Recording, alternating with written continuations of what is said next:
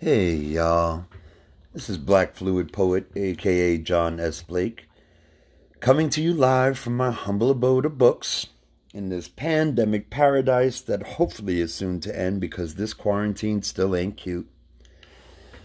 It doesn't feel necessarily like quarantine because I've been going to work, but there's still an apprehension by friends to hang out together.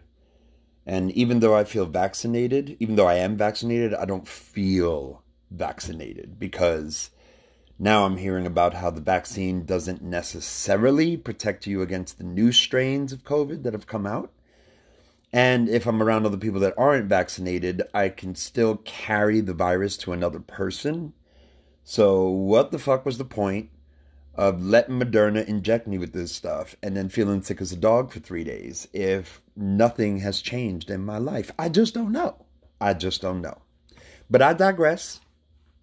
I'm alive another day and I'm grateful for that.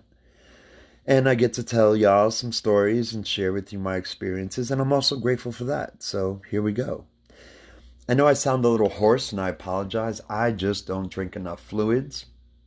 And to tell you the truth, I am scared to consume anything right now because I've watched two different documentaries about human beings are consuming plastic because it's breaking down in our waters.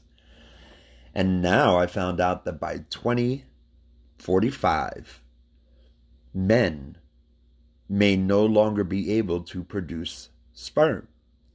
So, if I were you, I would invest in sperm banks, buy some stock because y'all, shit is getting real. I just don't know. I really think that this is somehow Mother Nature's way of getting rid of us because we are just fucking over the planet. And Mother Nature got hands, y'all. She ain't playing. She ain't playing. She got rid of them dinosaurs, and now she about to get rid of us.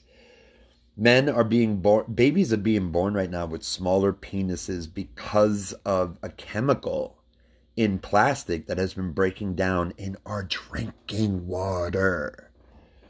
Y'all, no sex. Like, sex is gonna suck in about 20 years. Like, these new children are just, man, look.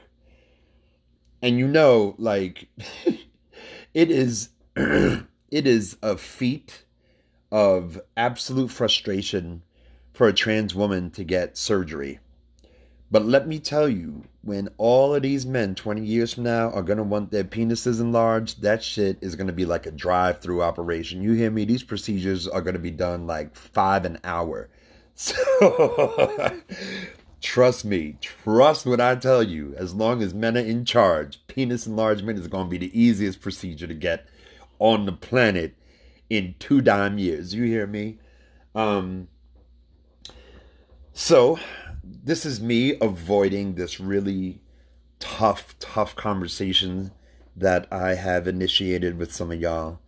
Um, the last trigger warning, by the way, in case y'all haven't been paying attention, this week is a series on misogyny and toxic masculinity. And I put it that way because this isn't about abuse of women. This isn't about survivors of sexual assault. This is about predatory behavior. Rather than talk about it in this passive voice of violence against women, we are going to talk about the violence itself and who produces the violence, who is constantly initiating the violence. And that is us, the men. And granted, I am gender fluid, but I do present as a man often. And I am a cisgender man. So let's get into this.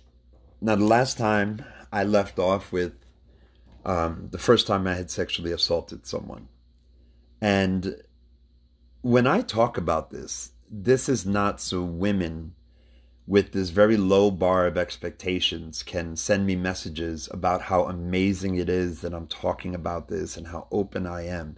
Because at the end of the day, these people experienced violence at my hands.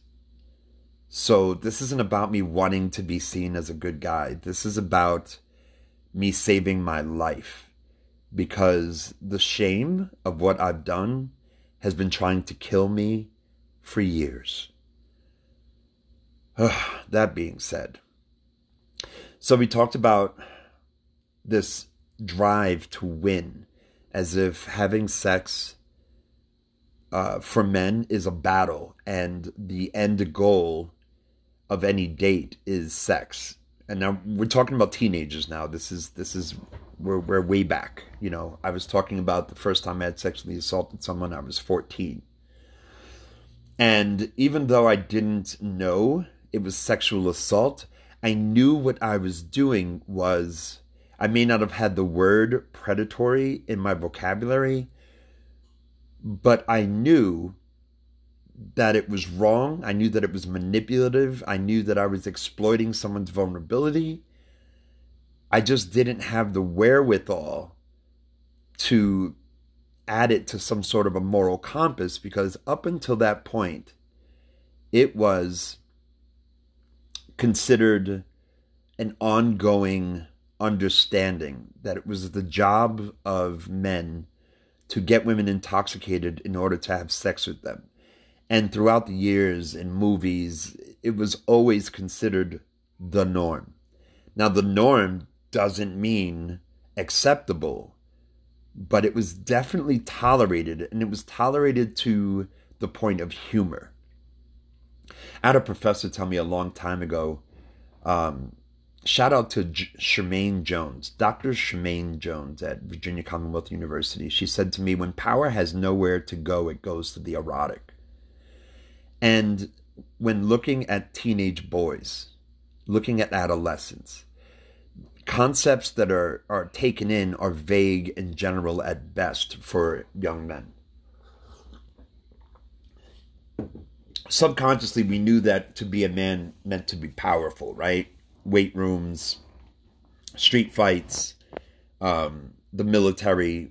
We understood that power was something that was wielded by men. We may not have had the vocabulary that I have now, but we knew to be a man meant to be strong, to be stoic, to be a pillar of strength, to not show weakness. And although these things often are part of toxic masculinity because we take them to extreme, like to what end do we hold back our emotions? To what end are we stoic? To what end are we strong?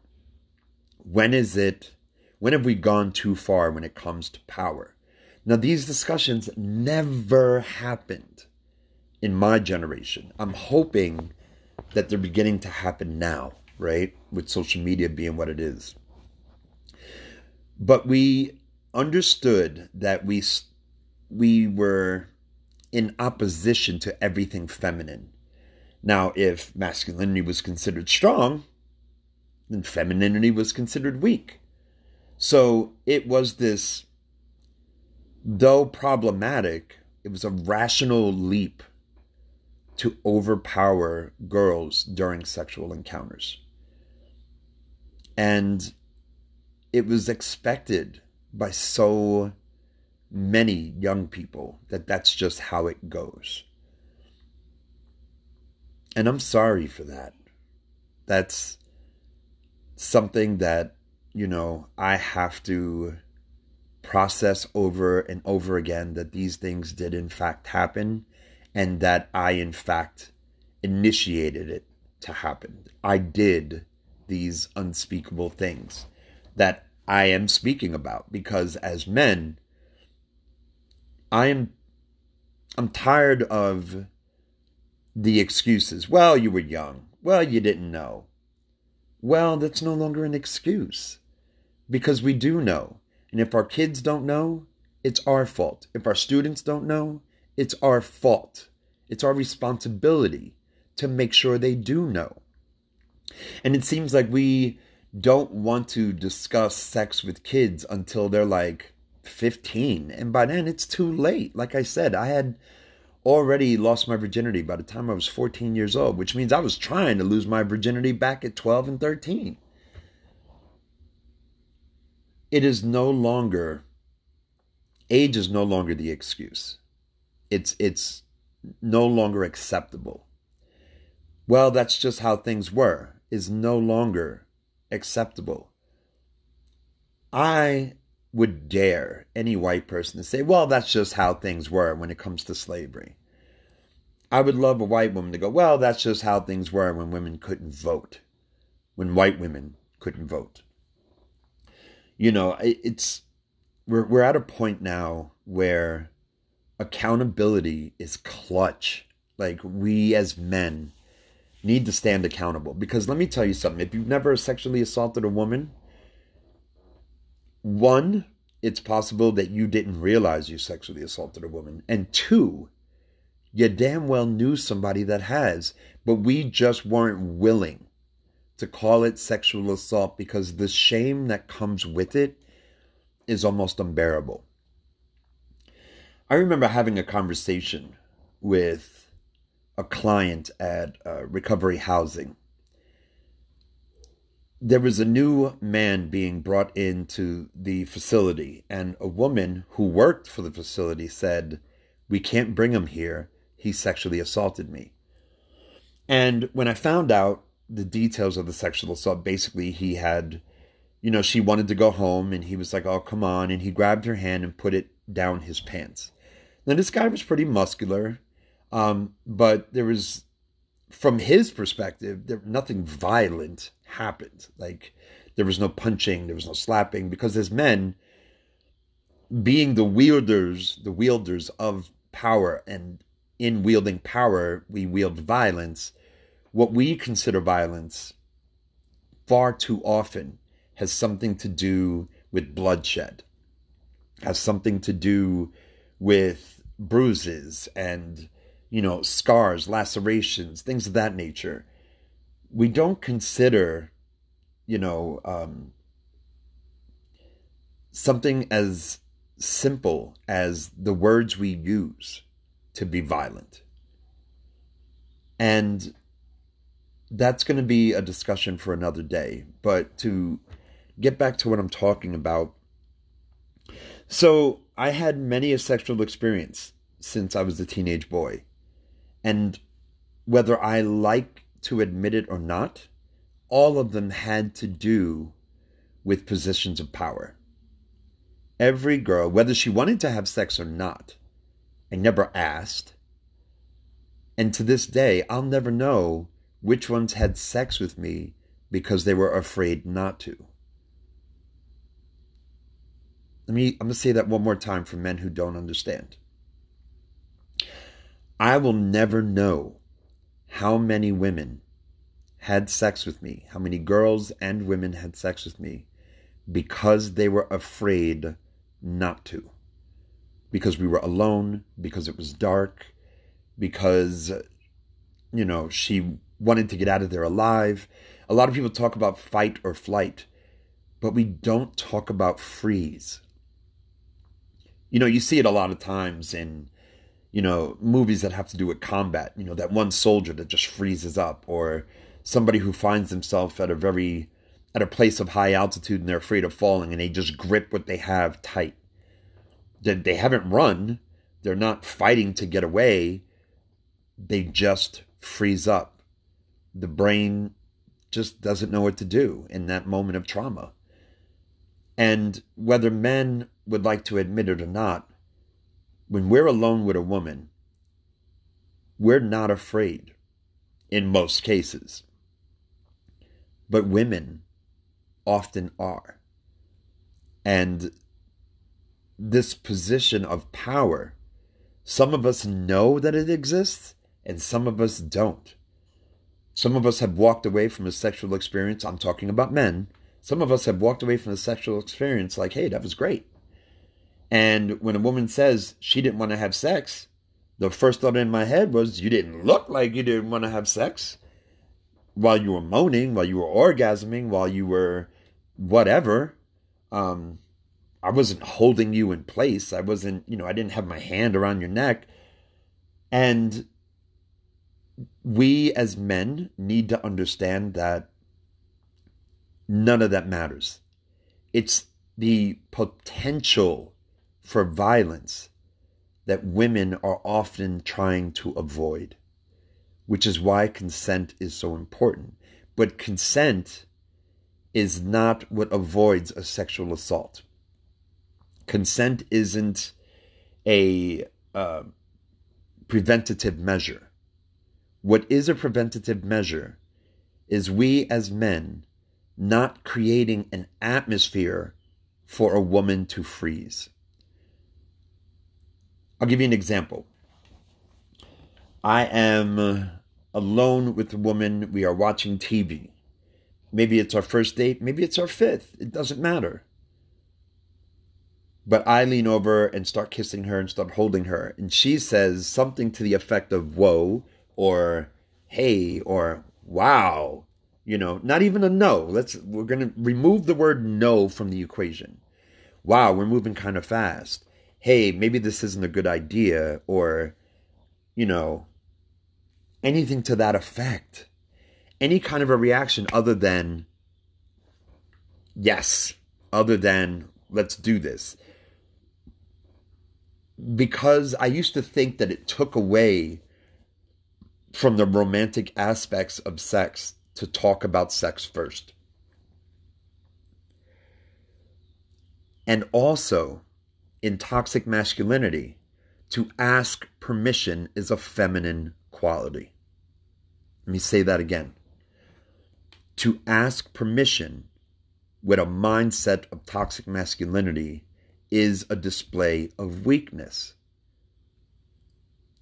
For a man who thinks he is powerful, who thinks he has this upper hand in the situation, for him to ask this person who physically couldn't do anything really to him to stop him, to ask if it's okay, it almost feels like emasculating. And so what? That's what I'm talking about. To see a woman as equal, to see the potential sex partner across from you, if it's homosexual sex, it doesn't matter. To see the partner across from you as equal requires to respect the space between you. Now, these are things that at 50 years old, it's rational and it's obvious. But don't forget, I've gotten a lot of information since then. This isn't some realization that I was born with or came to on my own. This required the work of a lot of women and academics and academes that did the work to really unpack what occurs when two people are together and attracted to each other. When I was 16, I was sexually assaulted. And this doesn't negate anything I've ever done. But I want to talk about it because I was 16 and the person who sexually assaulted me was an almost 40-year-old man.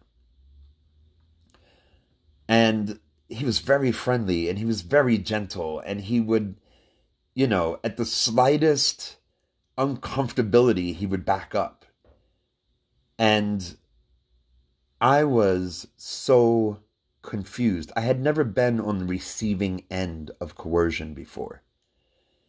And him constantly telling me, it's okay, I won't hurt you. It's okay, I won't hurt you. At that point, in toxic masculinity, I am shaming myself for being afraid. It's just sex. Sex is enjoyable. So what the fuck is my problem? This is what was going through my head at the time. I can remember the colors of the room. I can remember, where he was in juxtaposition to where I was. I remember what I was like. I remember so much of that moment. And I walked away confused because, one, I orgasmed twice. And that, in an adolescent mind was very confusing because I didn't think that I was attracted to women, but I was curious. And because I was curious and because I was scared, because this guy was a lot bigger than me. I was a thin string bean of a kid. I'm in his house. We drove to his house. I don't know how I'm going to get home without him. This is what he wants to do. We're obviously not going to leave until this happens. So let it happen. And in my head, I said, it's just sex. Because that's how I was raised as a young man. Raised by other young men, having, no real trustworthy male figure in my life to ask these questions. And it wasn't that I had any questions. I never considered being in this position. But I'll tell you what I walked away with. I walked away concerned that I was gay because I did have an orgasm. I walked away telling myself that it couldn't have been abuse because I had an orgasm and because he never hit me. So it wasn't violent. When I hear the word assault, well, I think, bloodshed, swollen face, black eye, a broken bone. So it couldn't have been a sexual assault because all we did was have sex. And I walked away with an unfortunate lesson that every single sexual experience that I have, I need to be the one in control. It changed everything for me.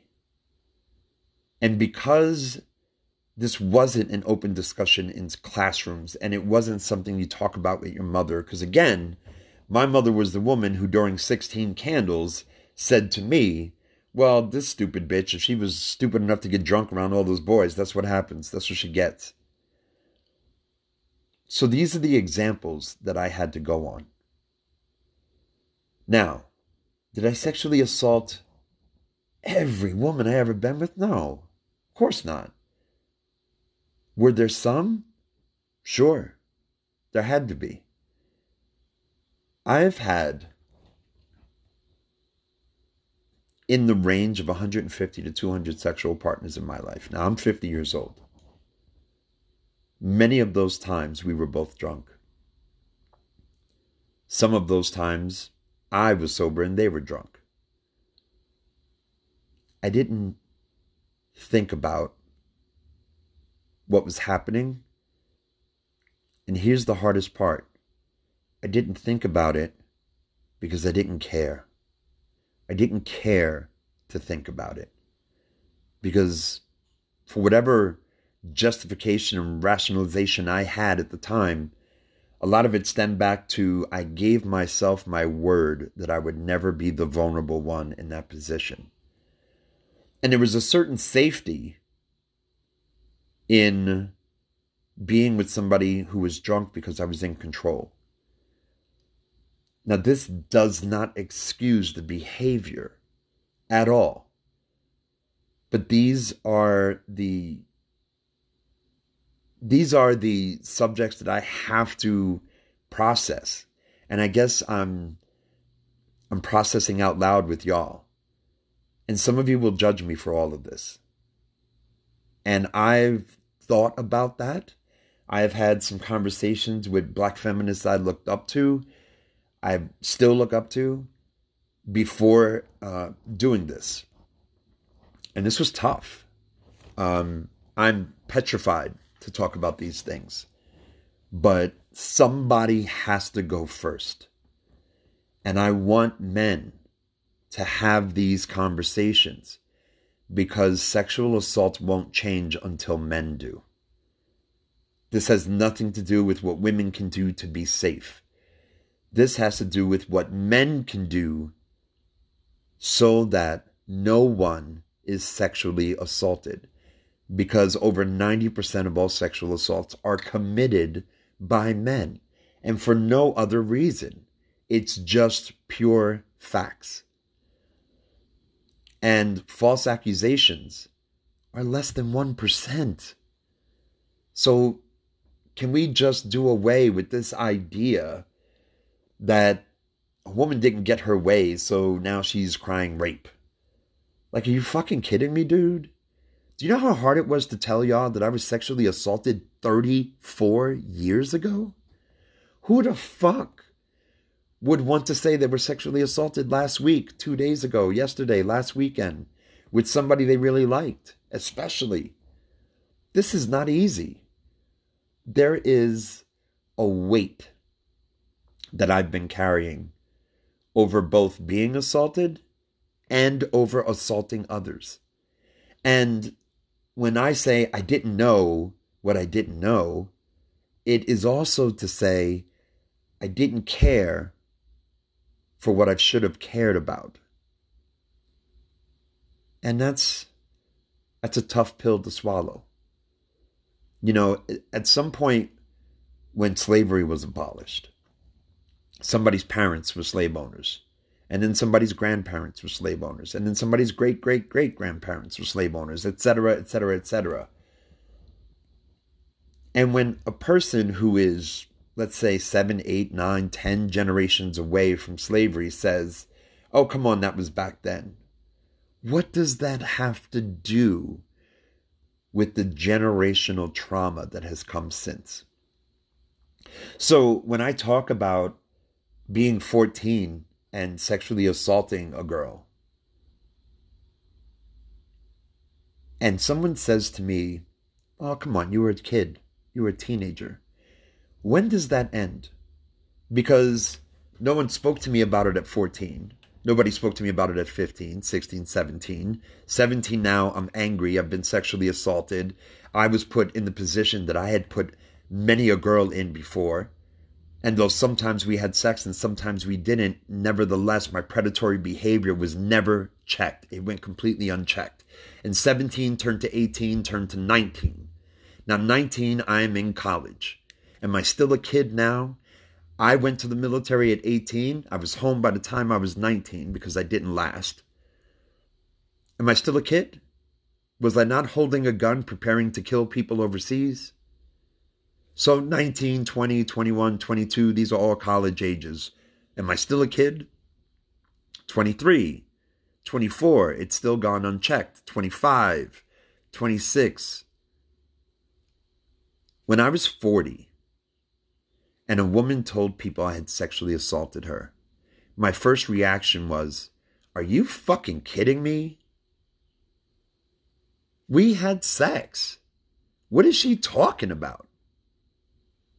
And I called her to curse her the fuck out.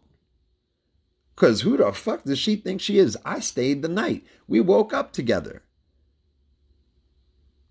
And her version was I bought her a bunch of drinks and, you know, I pushed my way into her house. And I said, wait a minute, hold on.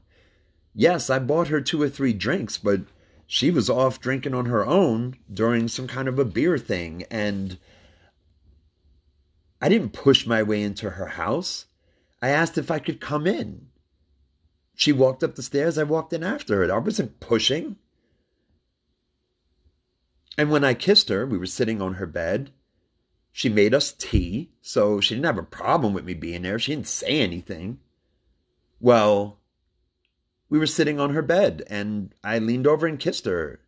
And she said, this is a bad idea. And I laughed and said, yeah, it is. And I kissed her again. I didn't push her. I asked her permission. I asked, hey, is it okay if I take off your top? Hey, is it okay if I take off your pants? And she took them off. She didn't even say anything. She just took them off. It took me probably 6 years to unpack that night. I had gone over it over and over and over and over again in my head because, you know, in my head, I'm a nice guy. I wouldn't do something like that. But here's what I didn't consider. She was drunk. Now, mind you, still somewhat lucid, like she wasn't slurring or she wasn't stumbling over herself, you know, but she had had a significant amount to drink. Now, granted, she owned a bar, so drinking is a normal occurrence, and it was for her. And at the time, I was sober. So me saying, well, She probably just doesn't remember it the way I did, but I was the sober one. Nothing happened. And at the time I was saying these things, y'all, I have to tell you, I really believed I was telling the truth. And in the reality that I was living in, I was completely telling the truth. She's crazy. But after 6 years of unpacking that night,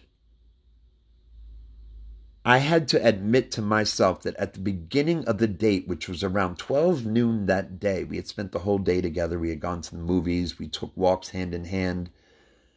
At the very beginning of that day, I was planning to have sex with her by the end of the night. And I didn't know at the time that that was predatory behavior, but I was well aware at the time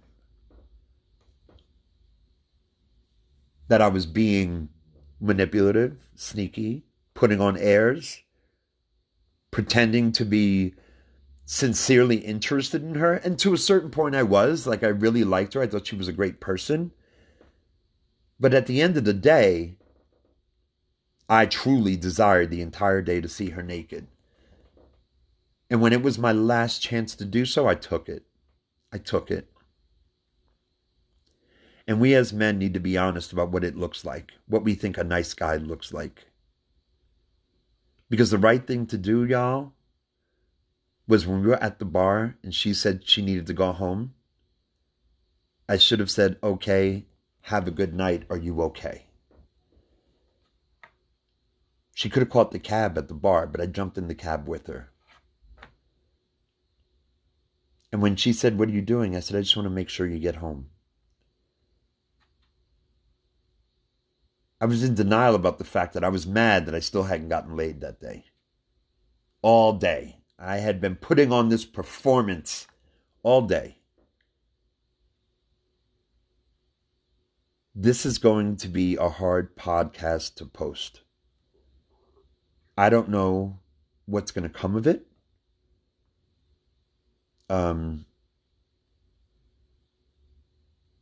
But I know I won't be able to live with myself until we as men start having these discussions. What I did was awful. What I had done repeatedly to people throughout my past was awful. What happened to me was awful, but doesn't excuse my behavior. And it's about time we start acknowledging that.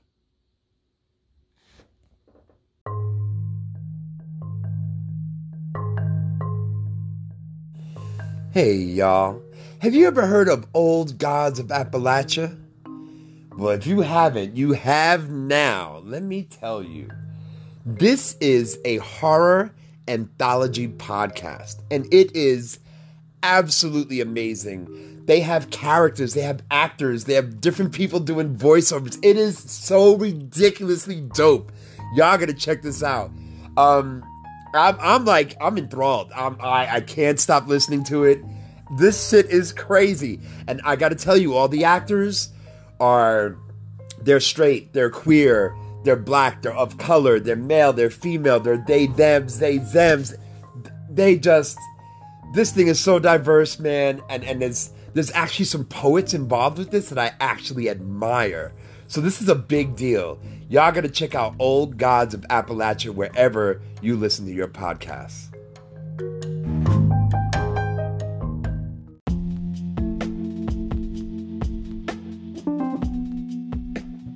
Hey, y'all. Your fam, Black Fluid Poet. Check it out. If you love this podcast, I want to thank you for favoriting the podcast because it means the world to me. However, the way I can get more advertisers is to have more subscribers. If advertisers see that I have a lot of subscribers, they will be more willing to give me opportunities to advertise for them. So in order for me to get these ads, I need to get to a decent amount of subscribers. So you come here to anchor.fm and you go to support and you can pick 99 cents, $4.99, or $9.99. Please feel free to pick 99 cents. I am overjoyed at anyone who wants to support my dream of getting this podcast taking off. You know what I'm saying? So please just consider it. If I could get 1,000 subscribers, I could get out of this poverty thing. You know what I'm saying? Because, the struggle is real. Y'all take care.